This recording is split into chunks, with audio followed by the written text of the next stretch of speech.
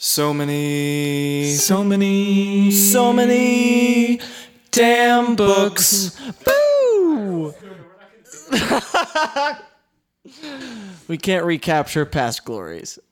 I think that's the point. No, and that's really beautiful. Yeah.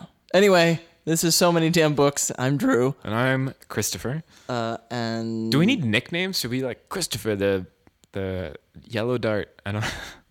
Yes, that's your nickname now. We'll figure out if I get one or not, but you are now the yellow dart. No, that's a strong bad reference. I'm not.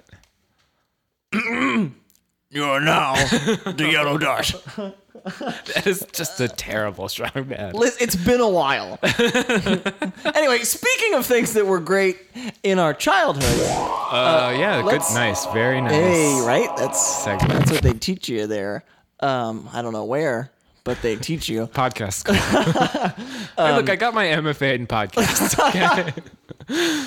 Series that were great when you were a child that Yeah. still hold up. Well, the reason why I was even thinking about this was last night. I out of print clothing, had a beautiful Sponsors. Yeah, please. We're in this for the sponsorships. I want people to know that from the very, very beginning. Yeah, it's a lesson we learned from other podcasts. We want free books. Yep. We want free clothes. Yep. Especially from out of print because they do this. They got this very nice T-shirt of Judy Blume's Super Fudge. And I was wearing this at the party, and I had this very strange thing happen where a lot of people were like, "That's a cool shirt, man."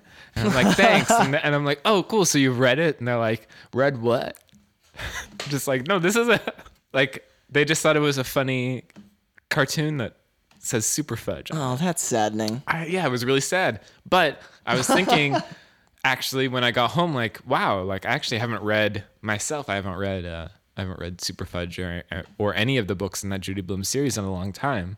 So I started. I checked out the first chapter of Tales of a Fourth Grade Nothing, and I couldn't believe how good it was. It was sort of similar to when Netflix threw Hey Arnold onto. Yeah. When I realized like that show is so much better than it had any right to be. Mm-hmm. You know, it was 12 minutes and these beautiful short stories of living as a kid in a city, and it was very exotic to me as a kid. Both Tales of a Fourth Grade Nothing and Hey Arnold, which I think are similar in some ways. Yeah. No, absolutely. But yeah, Yeah. so Tales of a Fourth Grade Nothing by Judy Blume, which is the entrance into that whole world of her. The Bloomiverse. I don't know why I set you up for that. I don't know. Yeah, lobbing it and spiking it. Yeah. And what about you? What's a good childhood series to revisit? I mean, I was talking about this morning, is Brian Jacques' Redwall, which, I mean, I have a Was very... it Brian Jakes or Jacques? Well, I don't know. Jacques. I mean, Jacques, monsieur. I am pretentious about my French ancestry, so deal with it. If someone from his estate, may he rest in peace, want to correct us, we'd be happy to issue a correction. I think it's Brian Jakes. All right. Brian, that guy's series, Redwall, with the mice and the animals. It seems to me that series is like ripe for a Pixar or a Laika to take that and turn it into a beautiful... a Laika that would be absolutely... I'm surprised that it hasn't been, well, to be honest. they did a short-lived, awful 2D animation of remember Redwall, and it was so disappointing and bad. But I mean, I have distinct like sense memories of getting the first 4 books that were like sort of matching, and then as the series continued, they like started rejacketing them. Redwall, Mossflower, Metameo, and I forget what the 4th one was. Is that the Legend of Luke? Or No, is that later? came later. It's a good one though. That is a good one. And like Pearls of Lutra. Oh, that's one of the best ones. That's one of the best ones. Everyone says that. Yes, I'm so glad you said that. Yeah, because there's 7. Like one of the great things about the Redwall series was there was always like a really strange, like clue-driven quest for like Matthew the Warrior's thing. Yeah, Like, yeah. his gloves. Yeah, and you're like, why do you need those? Doesn't matter. No, it's important. So, but the pearls made sense. I actually needed 7 pearls. So Yeah. that was a really fun searching one. And actually, what I remember more are the feasts because there are all these weird. I have the cookbook. I There gotta is a- find it. Yeah. Okay. You should because I had a very. Reading those books, I would come downstairs and be, Mom, where can I get some candied rose hips? Like, it sounded so delicious to me, like all the things that they were eating. And I love in the very opening chapter of Redwall, they catch a 2-pound trout. Yeah. And it feeds the entire abbey because it's, their little They're woodland little animals. mice. Yeah. That was always a weird thing. That they I- were meat eaters and they were mice. Oh no, I was just thinking there are mice, but then there are like big ass badgers and hares and stuff. But they all were like, they seemed human sized. The Long Patrol. The long, yeah. That's a really good What was one, the? too. That was there was one a that book was with the named rabbits. after the cry. Eulalia. Yeah, that's Well, right. there was a million of them. There were. I didn't read the last couple too, which I've been thinking about it recently that I'd like to. If I I have don't some know. time. I actually, as far as going back and revisiting these, there is a little bit of sort of like a nostalgia factor that is taking place because you can sort of see where the plot is going now, and That's true. the characterization is very like, here's a hero, here is a school marm sort of character. Like, it's very like one-dimensional characters, but at the same time, like, this world is so rich that he really you just want to kind of live there for a while. Yeah. Do you think that the characterization thing that we're just noticing that because we've gotten older and jaded about these things? Maybe, but I think that, like, when you compare it to Judy Blume, those characters, like, they're very nuanced and there's a lot to Fudge. That's true. Which is why there was a lot to why you would stay with those characters while Brian Jacques wouldn't necessarily have that. Right. That's true. Because he wouldn't stay with characters. Right. You went there for the individual adventures, not for that sense of an overarching. Right. I want to hang out with Matthias. Yeah. Yeah. Although, I mean, I would. Well, you wouldn't have a lot to say. He's a mouse. But okay. All right. So speaking of hanging out with things for a while. Yeah. We've both just finished 2 trilogies. The gods have smiled down on us and given us the end of 2 amazing trilogies that actually ended really well, which is Lev Grossman's Magicians trilogy and Jeff Vandermeer's Southern Reach trilogy. Yeah. And so you've, of course, all of you at home have read all 6 books, and we're glad that you did that. As well you should. Yeah. And if you haven't, go now. Go and buy them, especially, the Magicians books look great, but there's something to these little like paperback FSG. Originals. Yeah. Yeah. They're really beautiful, and they've done some really nice theming and like they did a very interesting thing to bring this trilogy out whereas the Magicians came out over the course of 10 years. Jeff Vandermeer's series came out in the course of 1.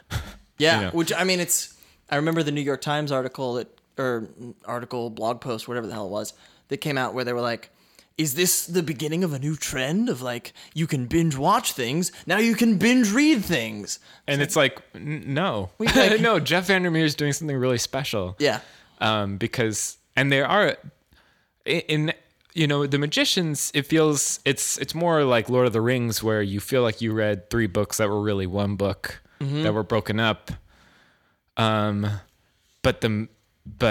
in the Southern Reach trilogy, you've got 3 very different styles, very different ideas, but at the same time, let's go into that a little bit. Right. So Annihilation is basically, as a recovering Lost fan, it's basically like the best episode of Lost you've ever seen in a book. yeah, I mean, it's essentially diary entries from one character's perspective, unnamed. They just have their job titles. Right, So it's the biologist. Yeah, that's who you're following. On an adventure expedition thing into this mysterious Area X, which is this wild region in the southern United States, in Florida somewhere, and suddenly it sort of appeared, and this government agency has put in place to figure out what it is, maybe or exploit it, or do like anything, clean it up, yeah, something. But it's so mysterious and strange that that there's things like they can't bring modern technology in. This is the 12th expedition, and it's all females this time. Yeah, they do these different things to try and not combat the experience of going in, but to figure, I don't know, to mitigate the effects, I think. But so then the second novel, Authority, is a completely new character. This guy Control, which is his self-given nickname. Wink, wink, John le Carre. And what? The John le Carre novels, like Tinker Tailor Soldier Spy, the head of that government agency of MI6 is Control. Is it really? Yeah. Yeah. Oh, it's okay. So I missed that wink, wink. All right. Well, but for those of you who are listening, wink, wink. Yeah. So that and it is just like, after reading this adventure, sort of Heart of Darkness meets a Lost episode novel. Now you get like a pretty classic spy novel, where one of the first things that he does in his office is go and like strip it for bugs. Yeah. Which is sort of like, I don't know. I love reading the perspective of someone smarter than me. And like, that is a great one, where it's just like you are trying to like figure out what his instincts are, and if you can predict them or not, and why he would the first thing that he gets into a room is strip it. I love that. Yeah. And yeah, it was really cool too to see, because like you were saying with the Magicians trilogy, you go from the Magicians to the Magician King, and it all, for all intents and purposes, feels like the second part of a longer story. Right. Like we're doing the same thing. We're doing this high fantasy adventure, whereas this, it feels like two completely different books. It's different styles. The writing style is different, which I think is a testament to Jeff. Yeah, and just being able to pull off radically different things in a very constricted time span. Yeah, and that's the other thing, is these are short books. These are like slim, fit in your back pocket sort of pocket editions. I kind of can't get over it. Like, they're really nice objects to hold. I just want to like embossed covers. If you buy your books, electronically, this might be one to put on your shelf, because it's actually a very beautiful thing. And the third one, Acceptance, which I think has the most beautiful cover as well. It's gorgeous. Is all sorts of things. Some of it's in second person, but it feels like sort of like a grand finale, where he's using all of his tricks. He's pulling every bit of the bag, where before he was just sort of like showing you a little bit of what he can do. Now it's the big, grand, all the fireworks at once finale. Yeah. And I mean, the amazing thing is, and it's one of those books where you read the other two and you can sort of talk about the other two, and then the third one, it's like, if you don't want to talk about it until you've read it, because it's just but it sticks the landing. Both of these trilogies really, like, they just nail it in a way that so often you get through 2/3 of the trilogy and you're waiting and you have these expectations, and then you get Hunger Games. and you're just like, oh, well, okay. Yeah. Return of the Jedi. I mean, a little bit. It would be a different podcast, but I can go to the mattresses on that one. All right, fair enough. Because I think it's unfairly maligned, and I think Empire Strikes Back is unfairly lauded. But that's a conversation for another day. So, but it's interesting because these two books both concern a sort of fantastical land, where with the Magicians, you're in Fillory, and Fillory is like, and that I think is the really great, wonderful pleasure of reading this entire series, is the first time you're in Fillory in the Magicians, and you meet this talking bear, Humbledrum. I mean, one of the most fun like sequences ever is that these like these high fantasy reading fans of the genre are now in a fantasy world, and they're like, okay, where can we find some orcs to kill? And just like that, it's such like a love letter to everyone who's ever thought like, I could have done so much better in the Forbidden Maze or whatever it is. Or like Frodo. Yeah. Come on. Yeah. I would do better than he did. Yeah, if I had the ring, it would have been 2 days to Mordor, back, pina coladas, and some of that, whatever the weed is they put in there. That Hobbit weed, man. Yeah. The halfling's leaf. Whatever the hell he what says. they call it? I don't know. I just remember Solomon being like, your love of the halfling's leaf has dulled your brain. I don't know why he does. That's not what Christopher Lee sounds like at all. Was that you doing a Christopher Lee impression? He does a metal album, so that's true. That's true, by the way. Well, It's about Charlemagne. is it really? No, what's Listen to that on Spotify. Don't spend your money, friends. what's it? There's an amazing song by the guy who plays Dumbledore, MacArthur Park, which reminds me he's not the only wizard who has an album an album to his name, but there's only one good song on that album of Richard Harris's album, MacArthur Park, which is just, there's a great thing about having a birthday cake in the rain. It's melting. Great. He's a poet too, folks. Oh yeah, he's not just Dumbledore. He's so much more. So much Dumbledore. Yikes. But it's true. The idea that like we can look at these characters and these people and think about them and be like, yeah, we would do so much better. And then Lev wrote this series where he takes the kids who have read all of these books and are like, we would do so much better, and throws them into these situations.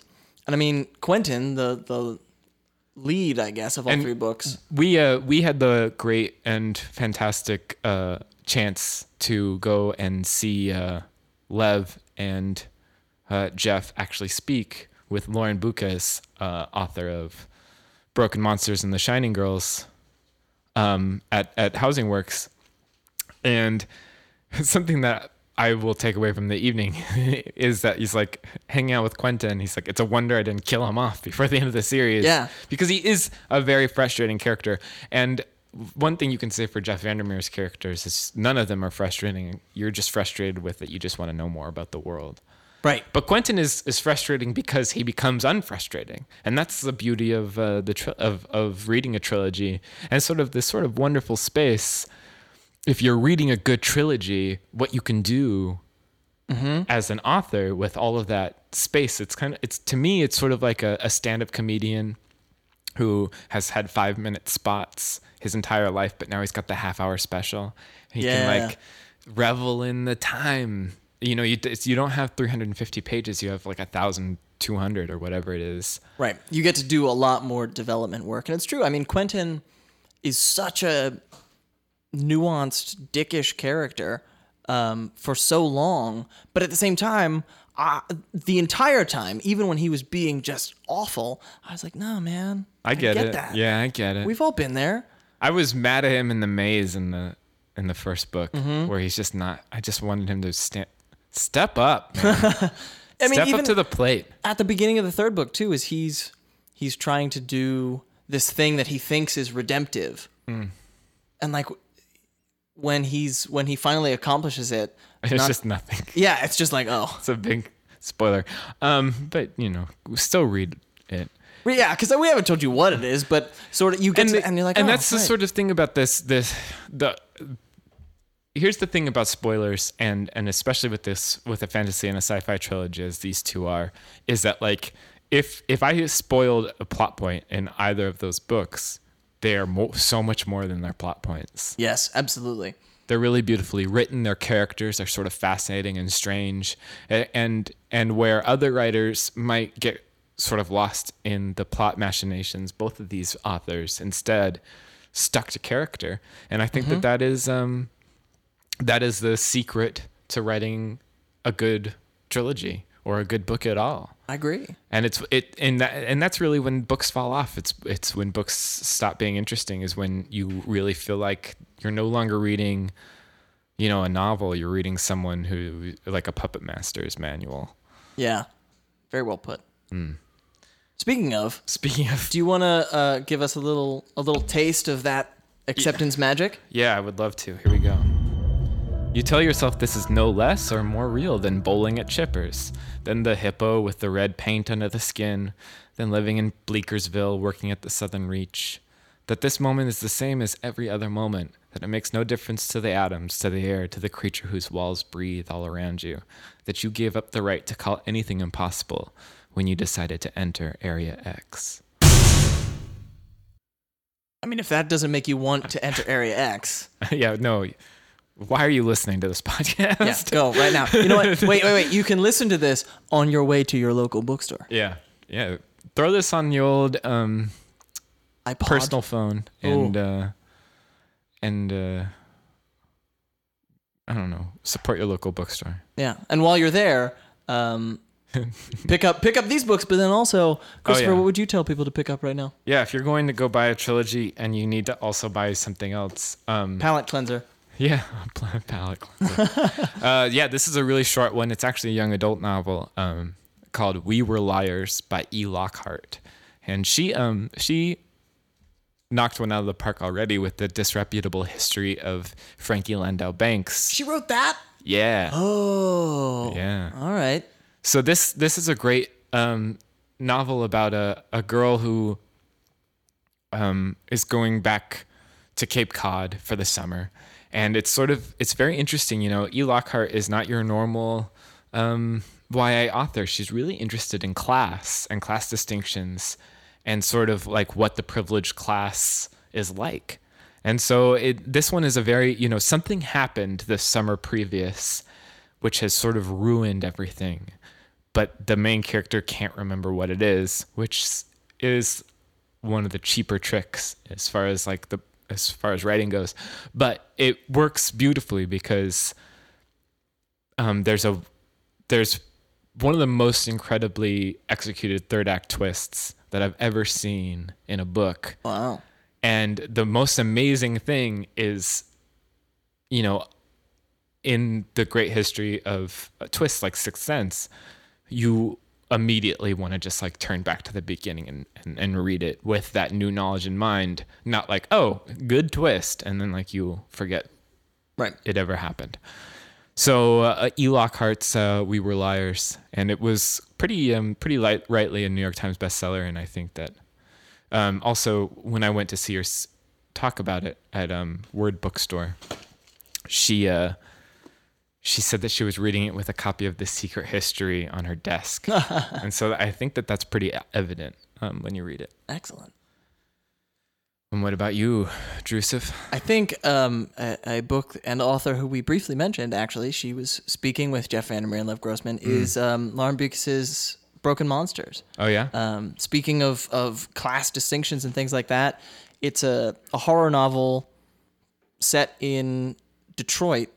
A body has been found where the top half of a young boy has been sort of stitched to the bottom half of a deer. And the cops are like, okay, this is weird. And it sounds like True Detective. Yeah, it goes down this very strange rabbit hole, but at the same time, it's as much as it's a procedural and a horror novel in that way, she's dealing with the realities of all of these people living in a broken city. And she does a marvelous job at hitting all of the strata. There are some rich people who are in the story. There are some homeless people who are in the story. All of them feel very real, and all of them feel like they are all striving to not only, lift themselves up, but to lift the city around them. And it's so much more than just a horror novel, which I was not at all expecting when I went in. And it's been getting some pretty high praise from the master of horror himself, Stephen King. Indeed. They're kind of leading with that, saying, and he is like, it's one of the best things I've ever read. Yeah. Whatever the quote is. Yeah, I mean, but that's basically what it is. And it's a pretty marvelous job. Yeah. I am a scaredy cat, but I still am going to try it. Good. I mean, tis roughly that time of year. It's getting darker outside. Yeah, I forgot that you have time of the year books. Dude. Oh, God. Well, very weird person. well, thanks for tuning in. Thanks for listening. And next time on So Many Damn Books, we're going to be talking about John Darnielle's Wolf in a White Van. Yeah. Read it. Yeah, read it. We'll talk to you again soon. Yeah, because we're not going to hold back on spoilers because the whole book is a spoiler.